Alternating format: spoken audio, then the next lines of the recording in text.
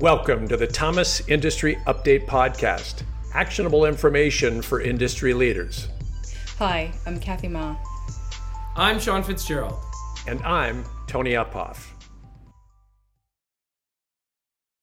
Nels van den Bogart is the Vice President and General Manager of Conveying Solutions at Omega, which includes Armor All Beltec, Megadyne, and Jason Industrial. The global company recently announced multiple plans to expand their U.S. operations. Nels, your company is reflective of the trends we're seeing in the Thomas 2021 State of North American Manufacturing Annual Report, which saw a remarkable jump from 54% to 83% of manufacturers who are either likely or extremely likely to reshore production. Those reporting timeframes are from March 2020 to March 2021, so a pretty dramatic acceleration in just a year. At Omega, you've been shifting global operations to refocus on North American manufacturing. What was the driver behind that? No, great question, Tony. Appreciate it. So I think a couple drivers. One is we see an enormous opportunity of growth in the Americas. So really not just in the United States. I think if you look in Latin America, lots of opportunity, enormous growth. And so in order to service timely within a reasonable lead time or best-in-class lead time, it is important to have manufacturing stateside. So today, the way we're set up is that a lot of our manufacturing is happening in Europe and Asia. And so you can imagine that the supply chain complexities are tremendous, especially in today's world. And so in order to support the growth and have best-in-class lead times, you have to have stateside manufacturing. I think the other reason is that a majority of our business is channel through distribution. And so in order to go through distribution, you absolutely need to have best-in-class lead times. That's the primary objective. That's what they look for. If you can service it fastest, you get the order. And so those are the primary drivers. And if we look at the industry growth, I mean, it's been tremendous. And you look at logistics, you look at corrugated, you look at fitness. All these industries have double-digit growth, and so we want to continue to support that. And we feel by investing, we have the opportunity to do so. Neil's really smart thinking on the company's part. The number one thing we hear from buyers, procurement professionals, engineers, MROs, the number one thing we hear today is lead time. So you hear that repeated over and over again. Now, as you've taken these steps, or perhaps accelerated these steps, what challenges have you faced, and how has Omega overcome what challenges you have come across? Well, good question. A couple. Of course, you need to build a business case. You need funding. So that by itself is a big challenge. In today's world, let's be honest. I mean, look at the labor market. So I think one of our number one risks in this is recruiting labor, best-in-class labor, right? To build a stabilized facility that is successful. So we're going through that, and we have had success in that, but we're not at the finish line yet. So that's absolutely a challenge. And the third one, during COVID, a lot of our expertise and a lot of our manufacturing leadership is overseas, and so they can't travel. Have not been able to travel. So doing that remote and setting up teams in the US that communicate virtually has been challenging, but we have been successful in executing so far. Yeah. It is, it's funny. You have to stop and think about the degree of difficulty, and we're about to watch another Olympics. So I think of the degree of difficulty here, but no kidding aside, that is not a small issue of having your expertise that may not have the flexibility to be able to fly and to travel and to go in and physically help with some of the development of a new manufacturing facility. Yeah, no, absolutely. Yeah. So perhaps an unfair question because you're leveraging your insights here, but what advice might you give some of our listeners who are struggling with some of the same challenges or they're part of that 83% that's looking to reshore towards the Americas, and perhaps there's some lessons learned here you might pass along? Yeah, good question. I think the first thing that comes to mind, and we struggled with this, and we know companies are doing this. So in order to improve lead times, you can go two routes. You can significantly invest in inventory, or you can build manufacturing. And so that's something that you really got to look at in detail and do the math on financially to understand what makes sense for your P&L. We certainly talked about that a lot, what makes sense. And so I would say identifying that and deep diving that, because manufacturing stateside is not always the best solution. We decided it was for us. But there are other avenues, right? And so you could solve a lot of the lead time challenges by investing in inventory instead, which is a lot simpler to do. So that's one thing that comes to mind. And do you predict, as has been predicted by others, Niels, that you're going to see both, that you'll see inventory levels rise as a way of dealing with some of these challenges in addition to the reshoring phenomenon? Absolutely. Yeah. I mean, again, looking at the industries that are growing double digits, you're going to have inventory in hand. Even if you manufacture stateside, you have to be able to respond to those large orders and fulfill them. Otherwise, you're not going to win in the marketplace. Yeah. Hey, as this conversation evidences, and as our listeners, would know, your company is quite an innovator and is known for business innovation in a lot of different areas. Talk a little bit about how you inspire innovation on your team. We're always kind of fascinated with how leaders prioritize innovation, are able to both deliver performance and results, but also stay nimble and innovative in today's world. Yeah, so a couple of things, Tony. We have a great leadership team. We have great owners, and because we have great owners, they have also implemented a great leadership team that constantly is looking for innovation. They're open for it. They're hungry for growth. And so I think having that support, having that thinking, that thought going through the organization, that brainstorming session generates energy through the corporation. And I think that leads me to the second topic is employee engagement. Driving that culture with your teams and say, hey, step away from your four walls. Think big. Think the unthinkable. Think the unthinkable, because your competition most likely is not doing it. Think the craziest things. We recently had an exercise with our team where we said, okay, think of the unthinkable ideas you can imagine to improve technology. And people came up with stuff like, hey, what about if we had drones drop off belts same day within a 100-mile radius? And like they came up with the unthinkable things that you can't imagine. And so driving that culture and being open to it really has opened us up.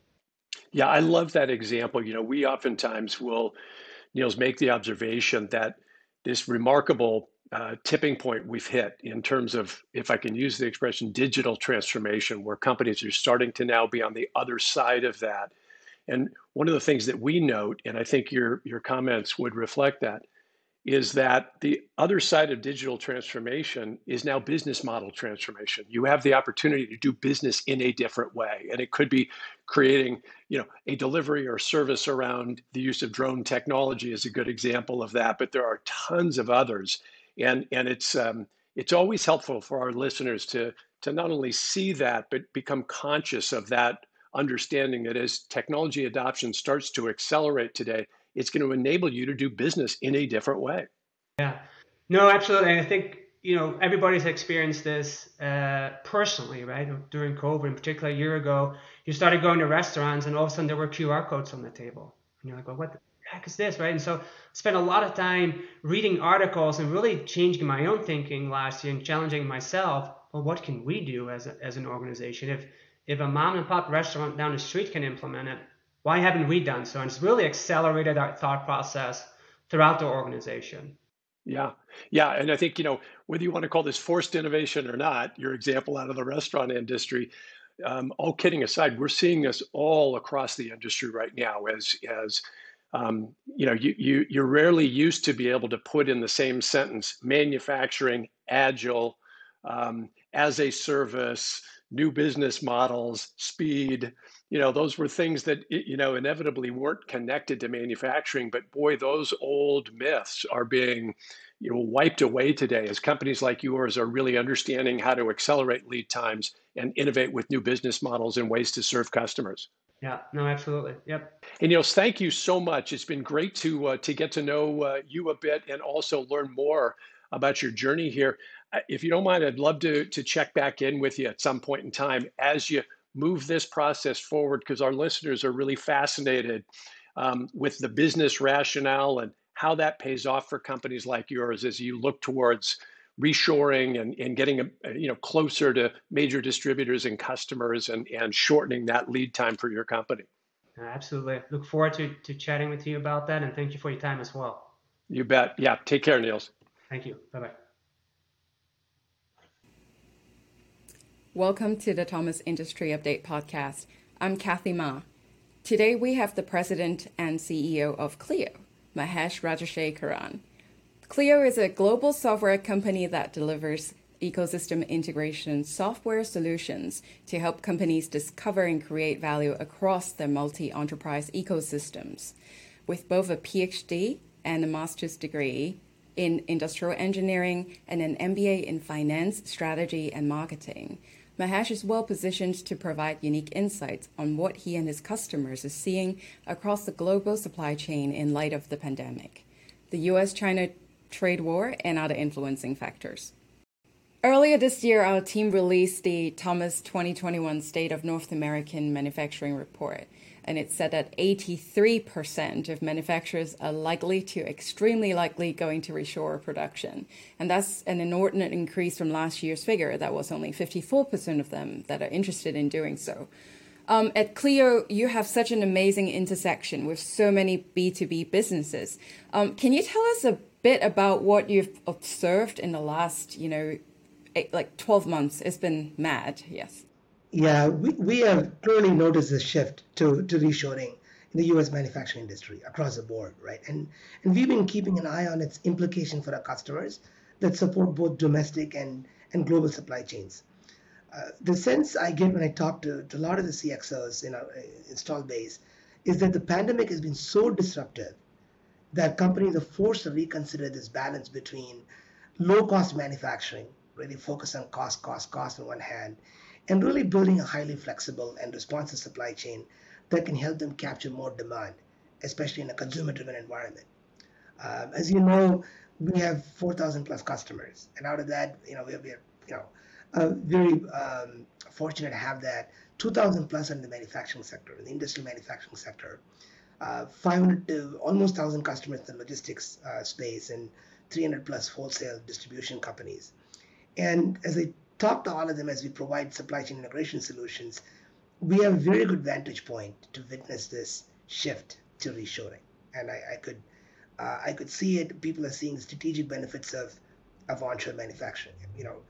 And it's not just a pandemic, which is a big one, right, Kathy? I would say the U.S.-China trade wars, the tariffs that set off a big implication, both in terms of incremental cost. I think many execs have told me between 10 and 20% the total cost increased. And the unpredictability because of stretched lead times, right? So now you've got a lead time issue, you've got a cost issue.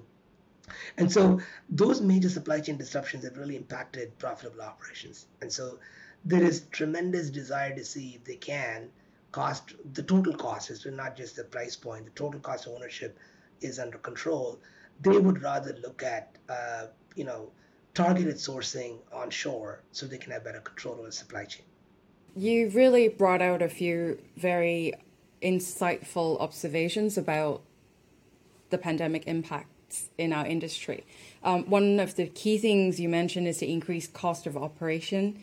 The other aspect of it is a lot of product availability. You cannot predict. It's really hard to predict today.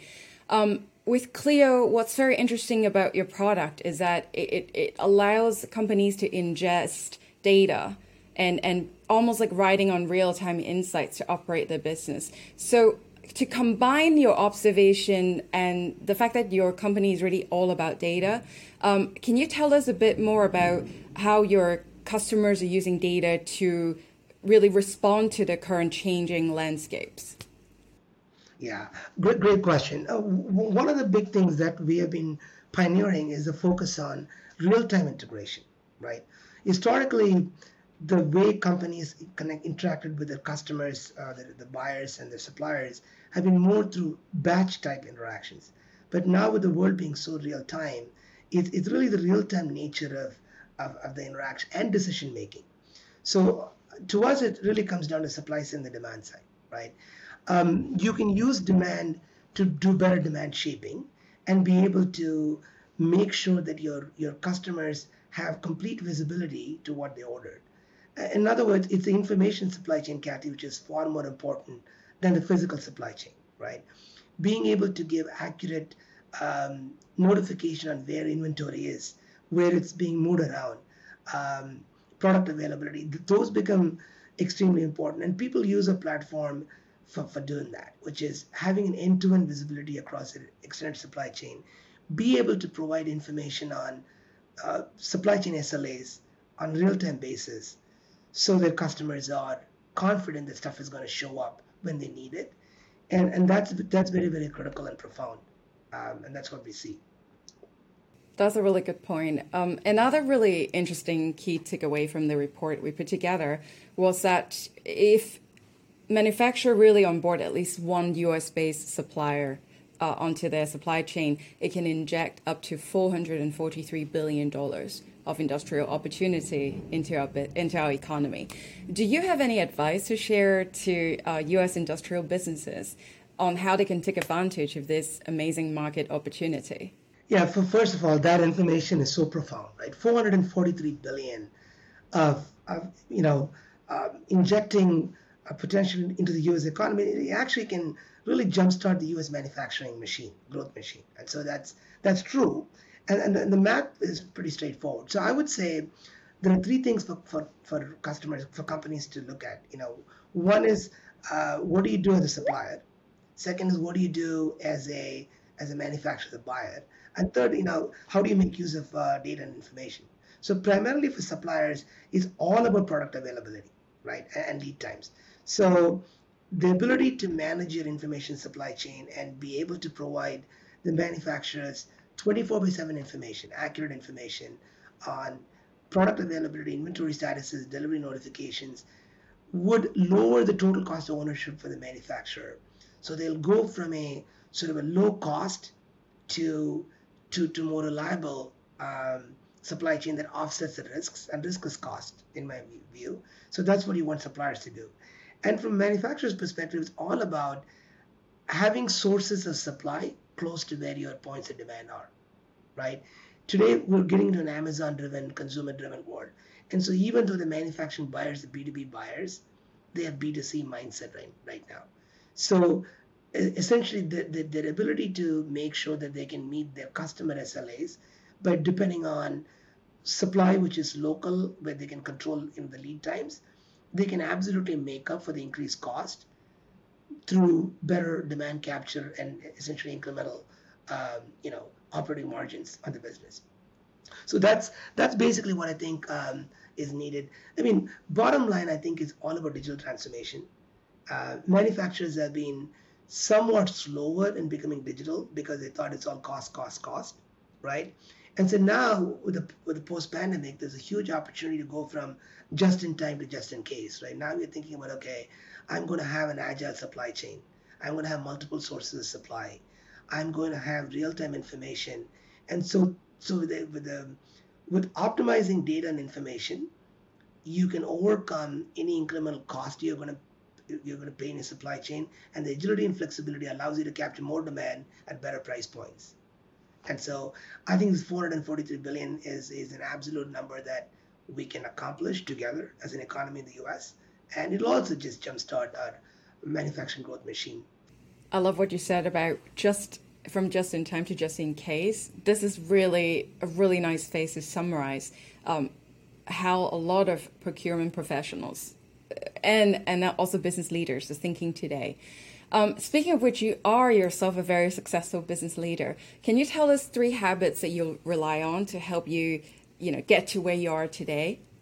Yes, absolutely. I start my day at 6:30 in the morning. That sort of, have a rigor is important. The first thing I do is just, make sure the critical things are cleared off my inbox because I have, global customers, so just make sure I handle that and immediately get to working out. I run 3 to 5 miles a day. And when I run, I think about some of the hardest things I can solve, right? because when you have repetitive physical activity, your brain works in a nonlinear fashion, and so you can think about some of the biggest challenges. So that's a routine and a habit I have. Same time you wake up and you run and you exercise. The second thing for me is try to talk to at least 1 to 2 customers a day, right? And I try to talk at all levels. Definitely talk to CXOs, but I would talk to leaders of supply chains, to customer operations. And what I try to do is I try to put myself in my customer's shoes and the CXO's shoes, and really have an empathetic view to listen to that. For example, throughout the pandemic, I wrote customer success stories. Just listen to them, what challenges they're faced with, and what can we do as a company to make them do better, right? Better customer relationships, capture more revenue, reduce cost. And the third thing I do every day is I check in with my direct reports, but I also try to check in with, a level or two below, like skip check-ins. And I want to make sure that I'm constantly aligned with what's happening in the organization at every level, but also have the ability to identify the future stars. Could be in sales, could be in operations, could be in customer success, identifying who those people are and try to make Clio a very talent-focused organization. So those are the 3 things I do on a regular basis to continuously, better myself and make Clio a stronger company in the years ahead.